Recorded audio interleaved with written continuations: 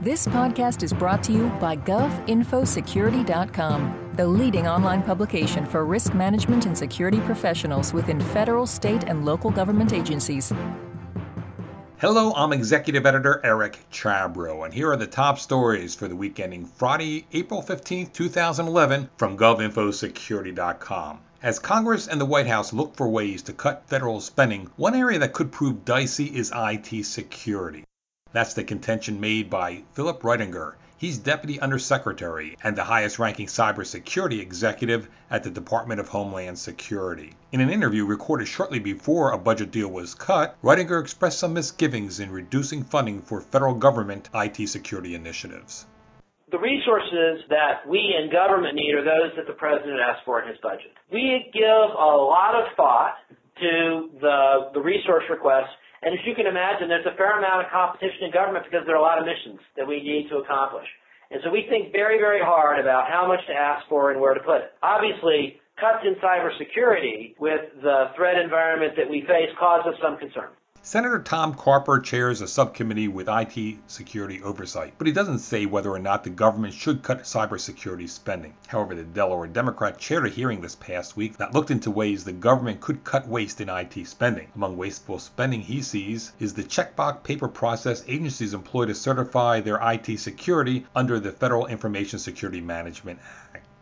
There are things we can do to save some money here, to make sure that we're not wasting $1.5 billion a year on paperwork exercises that pretend to reflect improvements in our cybersecurity when they do nothing of the sort. Carper says another way to smartly spend money is for the government to require agencies to only acquire information technology prefigured to be secure.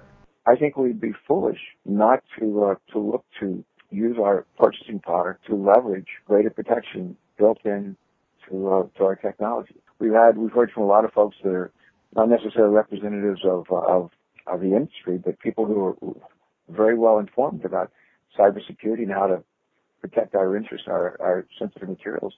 Say, if you're going to do anything, do this. I'll be back with more of this week's top news after this message. Are you responsible for your agency's regulatory compliance program? Do cybercrime, data breaches, or endpoint security keep you up at night? Do you have any certifications which require continuing professional education credit hours? The solution to your problems may be the GovInfoSecurity.com educational webinar library. You'll find plenty of courses that align with your core responsibilities. Visit GovInfoSecurity.com for more information on how to access these webinars. Welcome back. Texas State Comptroller Susan Combs announced that the personal information of some 3.5 million people were left exposed on a Texas State server for about 1 year before being detected. Combs says there is no indication that personal data were misused. Information exposed included social security numbers, names, mailing addresses, birth dates, and driver license numbers. The Comptroller's office says the data files transferred from 3 state agencies to the Comptroller's server were not encrypted as required by Texas administrative rules. According to Combs' office, Comptroller office personnel incorrectly allowed exposure of the data. Several internal procedures were not followed, leading to the information being placed on a server accessible to the public, and then being left on the server for a long period of time without being purged as required by internal procedures.